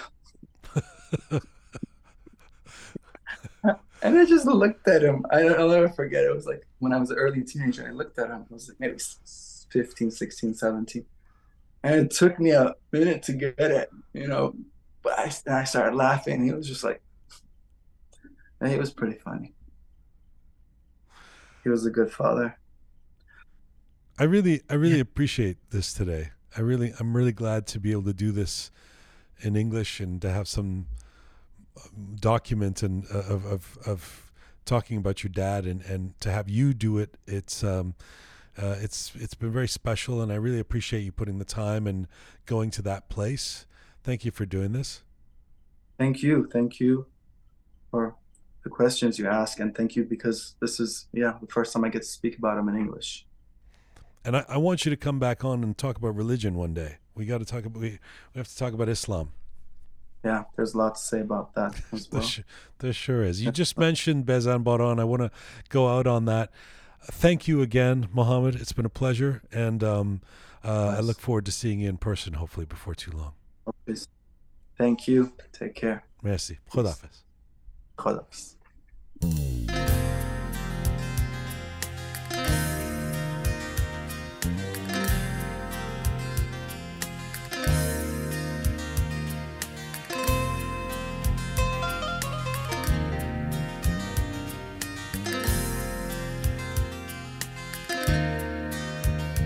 بزن باران بهاران فصل خون است بزن باران که صحرا لاله گون است بزن باران که به چشمان یار جهان تاریک و دریا واژگون است بزن باران که به چشمان یار جهان تاریک و دریا واژگون بزن باران بهاران فصل خون بزن باران که صحرا لاله گون است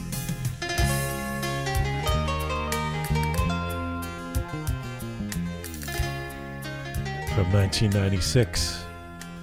Bezan Baron. The late Habib. It's a really powerful song. Mm-hmm. Very. I really appreciated Mohamad coming on. Mm-hmm. What a story. Like, I honestly thought it was just going to be another son talking about the father who's a musician, that sort of thing. But there were so many things he said that really just spoke to me, especially the part about him going back to Iran and, having to deal with not only the death of his father, but also the hurdles he had to jump through, that sort of thing. That was one. And also him not realizing his father was so famous until so much longer. Yeah. Well, that part is, as I said in the interview, I thought, as he was saying that, I was thinking, that doesn't happen in the West. If you're a major rock star, you don't, that only happens concomitant, like simultaneous with a culture that suddenly shifts so dramatically that you're not allowed to have guitars hanging around, it's and so the kid grows up having no idea. Exactly. That's wild. That part I was just like, wow. The part he said we would have to hide the guitars, I was like, and it's funny because it's not the first time I'm hearing that. Of course not. How many other families do we know who went through the same thing? But just hearing him talk about it in the context of him not realizing what a big name his father was. And and it's like you can, I don't know how to get in the mindset, but one thing that we can all relate to is COVID. You remember when COVID happened, and for the first month, in the beginning, you're kind of like, this is crazy, but it'll be over in a couple of weeks, right? And I think early in the revolution, I remember I was a little kid, but I remember, that there was this expectation that this is disastrous, this is horrible, but surely this isn't going to last. Like if you're someone like Habib, you're probably going, these mullahs are going to be gone in a couple of years, surely. Like we got to, we'll regain this country and do, wishful thinking. Yeah, and so you're kind of like waiting to a certain extent if you haven't left already, for things to change, and then the Iran-Iraq war happens, and then you're in a whole new cycle of tragedy and atrocity and support for Khomeini, which he consolidates with hand in hand with the war. I also thought it was interesting. Mohammed's own, the tension he feels with Iran, the fact that he's not a fan, and yet his dad is an icon, and his mom won't leave because that's where his dad is buried, and there's so much tension in all of that, and sadly so. And I was again appreciative of how open Mohamad was about talking about all that. Yeah, very much so. But it's so sad and tragic that this is the same story of so many Iranians, that you have family there and you have this hatred or animosity towards the regime, but you have people who either living or dead who are there, and just the same sad story of Iranians across the globe. Yeah, we've always known this, and we've said it. I've said it since the beginning of this show 4 years ago, but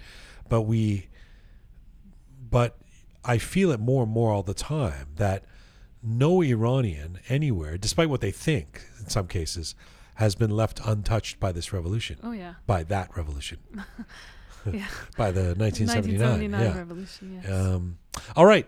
So anyway, thank you again to Mohebian, and thank you again to Neely Interiors for being one of the sponsors of this episode. We appreciate that. You can find out more about them in our description for this episode, if you look down there on your podcast screen. So I thought we have a little time. Pega, you're here. We talked about doing a bit of a roundup, which we haven't done in a while. And there was actually some good news, not to just jump into politics, because, of course, there's lots to round up about that isn't politics in the Iranian space. But there was some good news ish. Over the last few days. You saw it a lot in social media with the release of a couple of journalists who had been famously detained in Iran. Tell us about that. Yeah, so on Sunday, I think the 14th it was, Nilufar Hamidi and Elohe Mohammadi, who were the two journalists who broke the news of the killing of Mahsa Amini, they were released on bail.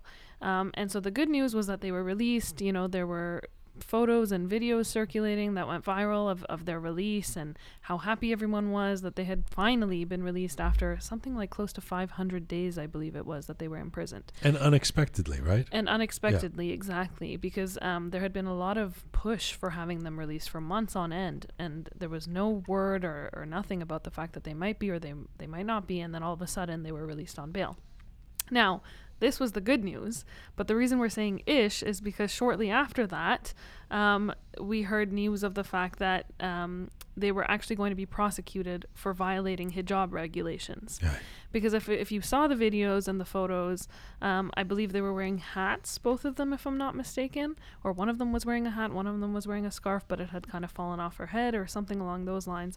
And so, of course, now there's new charges being brought up against them. We don't know what's happening with that. They're trying to appeal it, but we have no idea what's going to come of that, of course. Good news-ish. Good news-ish, Yeah. exactly.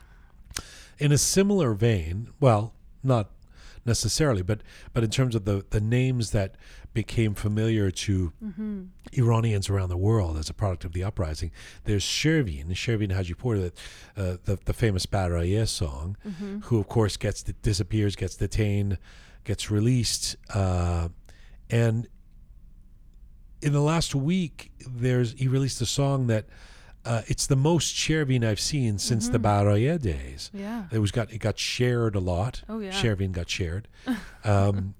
And it's an interesting song that kind of skates the line between being political and just expressive, quite craftily so, I thought. The lyrics were really interesting to me because, first of all, the name of the song is Ashghal, or trash.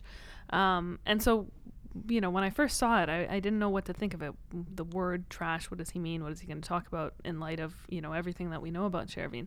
But it really was a testament to his nickname, Pesare Iran, or Son of Iran, because he talks about, or rather emphasizes, this continuous effort and determination despite facing challenges. And he relays it back to this idea of patriotism, if you will. There's a line in the song that he says, "In ashghal mimune in shahr ro besaze." This trash remains to rebuild the city. And so the lyrics are really interesting because on one hand you feel like he's talking about himself and the struggles and everything, but on the other hand you can also relay it to the struggles of the past year and a bit. Right. So that was very interesting.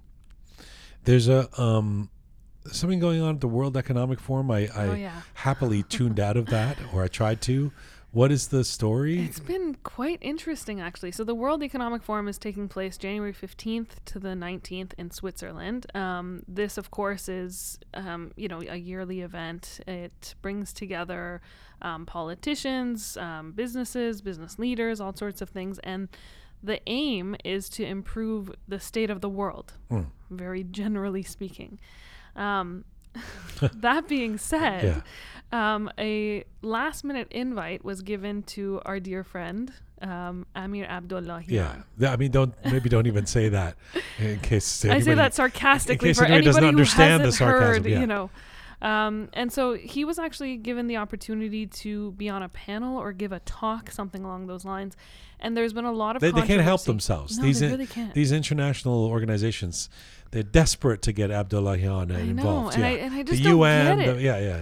And the irony in all this is that this year's theme for the World Economic Forum is rebuilding trust.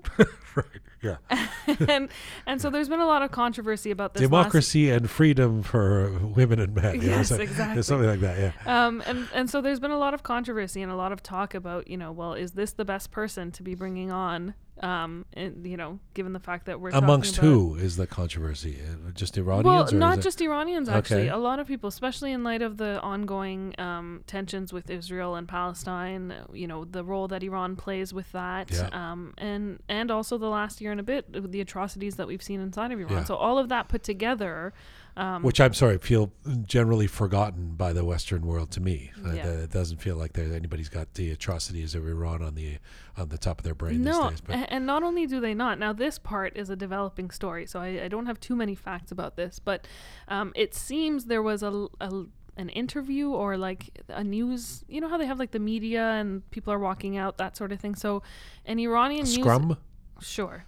When they all like make a circle around a politician and ask them questions? Yeah, I mean, I don't think it was intentional. I think he was kind of caught off guard maybe, Okay. but an Iranian, and I say Iranian, so from inside Iran, reporter stuck a microphone in Fareed Zakaria's face at some point throughout all of this, and he ended up The noble Fareed Zakaria. Yes. Yeah. Who doesn't love Fareed Zakaria? Well, wait a minute. Right, We yeah. might not after this. And so he was asked a question, and in reference to Amir Abdullahian, he calls him an honest man. Right. And so now there's a lot of This Fareed Zakaria, I think he's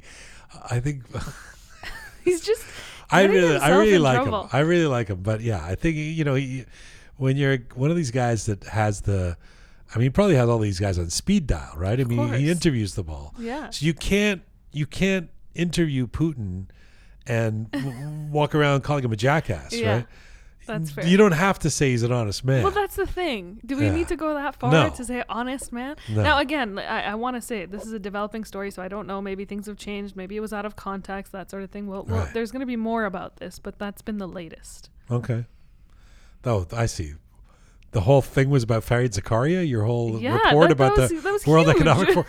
No, Fareed Zakaria It said wasn't. that. No, the Fareed Zakaria part was the last part. The whole Okay. thing is, Amir Abdullahian's presence at the World Economic Forum. I mean, it might surprise him that he's that important. That we're talking about an off-the-cuff comment he made about honest man. Well, finally, I thought we could mention. Like it was just a couple of months ago that we had Golriz Kahraman on, who has an amazing story of being a refugee and then working her way to become a human rights lawyer, and then become the first MP in New Zealand who. Member of Parliament who was a refugee. That's right. And then she's, got herself, there's a little bit of trouble in the last couple of weeks. So she just most recently resigned due to, I think it was, well, I don't know if I can even call it allegations anymore because there is some evidence of this, but it seems that she had shoplifted at I don't think she's been convicted of anything. No, but, she hasn't but been convicted. She acknowledged it, I yes, think. she so did I don't think they acknowledge are it, yeah. allegations. So they're not allegations anymore. So she had shoplifted at a high-end local boutique on 3 occasions, it seems. And so as a result of this, she stepped down and made a statement. It seems that mental health issues are part of the reason why this happened. She did mention that, mental health issues and work stress had kind of led her to acting in this way, which is completely out of character for her. And what I found interesting is that, her cabinet members also went as far as saying that, she's had a particularly difficult time over the course of the last few years, where she's received numerous threats, death threats, all sorts of things, all in the time of serving, or being in this role. So who knows if that had something to do with it, but it was definitely sad to see that news. I was very sad. tough days for her, but she'll probably come through that and be okay. I mean, it's more kind of, I feel bad for her I mean, shoplifting is bad, kids. I'm not like yes, don't do that. I'm not suggesting, and if it's sort of, I mean, there's some news reports that she's done this a few times, and it's kind of her thing, Yeah. I think Winona Ryder was just once. Well, it wasn't. But the hardest part is like, there's a certain amount of Schadenfreude around these type of things, which of course is the German, the word, the delight people take in the misery of others. So I saw some Iranian media reports about it, and people kind of making fun of her, and and that's a tough part for her. I'm sure if she's probably shutting all that out, but wisely so. But people's lives go up and down, and so this will be a tough patch for her, but. It will Hopefully pass. she'll. Yeah, it'll for sure it'll pass. And just stop shoplifting would be the Yes. the message. PSA. Yeah. All right. Well, thank you, Pega. Thank That you. was a really interesting show. The Legacy of Habib. It was wonderful. I learned. What's your so favorite much. Habib song? Madar, for sure. It just. Can you it name another gets song? you. Bezan Baran. Okay. No, I recognize them when I hear them. But really, that is my favorite song because I feel like it just. Mad the Tanhoya Shab. That's my No? dad's favorite. Oh, Mm-hmm. I love that song. Mm-hmm. That's Yeah. a solid song. Thank you, Thank you. Pega. Thanks everybody out there. Really interesting show we got coming at you next week. We'll tell you more about that through the week if you follow us on Instagram and our different platforms. And our big live show, if you're in the Greater Toronto area, at Theatre Aurora, February 7th. Limited tickets are still available for that. Go to the link in our Instagram page, or actually you can go to our website too, roqemedia.com, and probably find the link from, not probably, you can find the link from there. This is Full Time for Roqe for today. As I was saying, all things related to Roqe, go to our website, roqemedia.com. You got the music, Super P? As I say, for all things Roqe related, go to our website, roqemedia.com. Thanks to the amazing team who put this show together and who create all things Roqe related. Super Parisa, Smart Pega, Savvy Roham, Bearded Omid, Talented Anahita, Methodical Kaveh, Resonant Raha, Get Better Raha. Thank you to all of you out there for supporting us and sharing our content. Please subscribe if you haven't done so already on any or all of our platforms. You can find me on Instagram at Gian Gomeshi. You can find us on Instagram and Telegram and YouTube at Roqe Media. In the meantime, as ever, Mizun Bashi.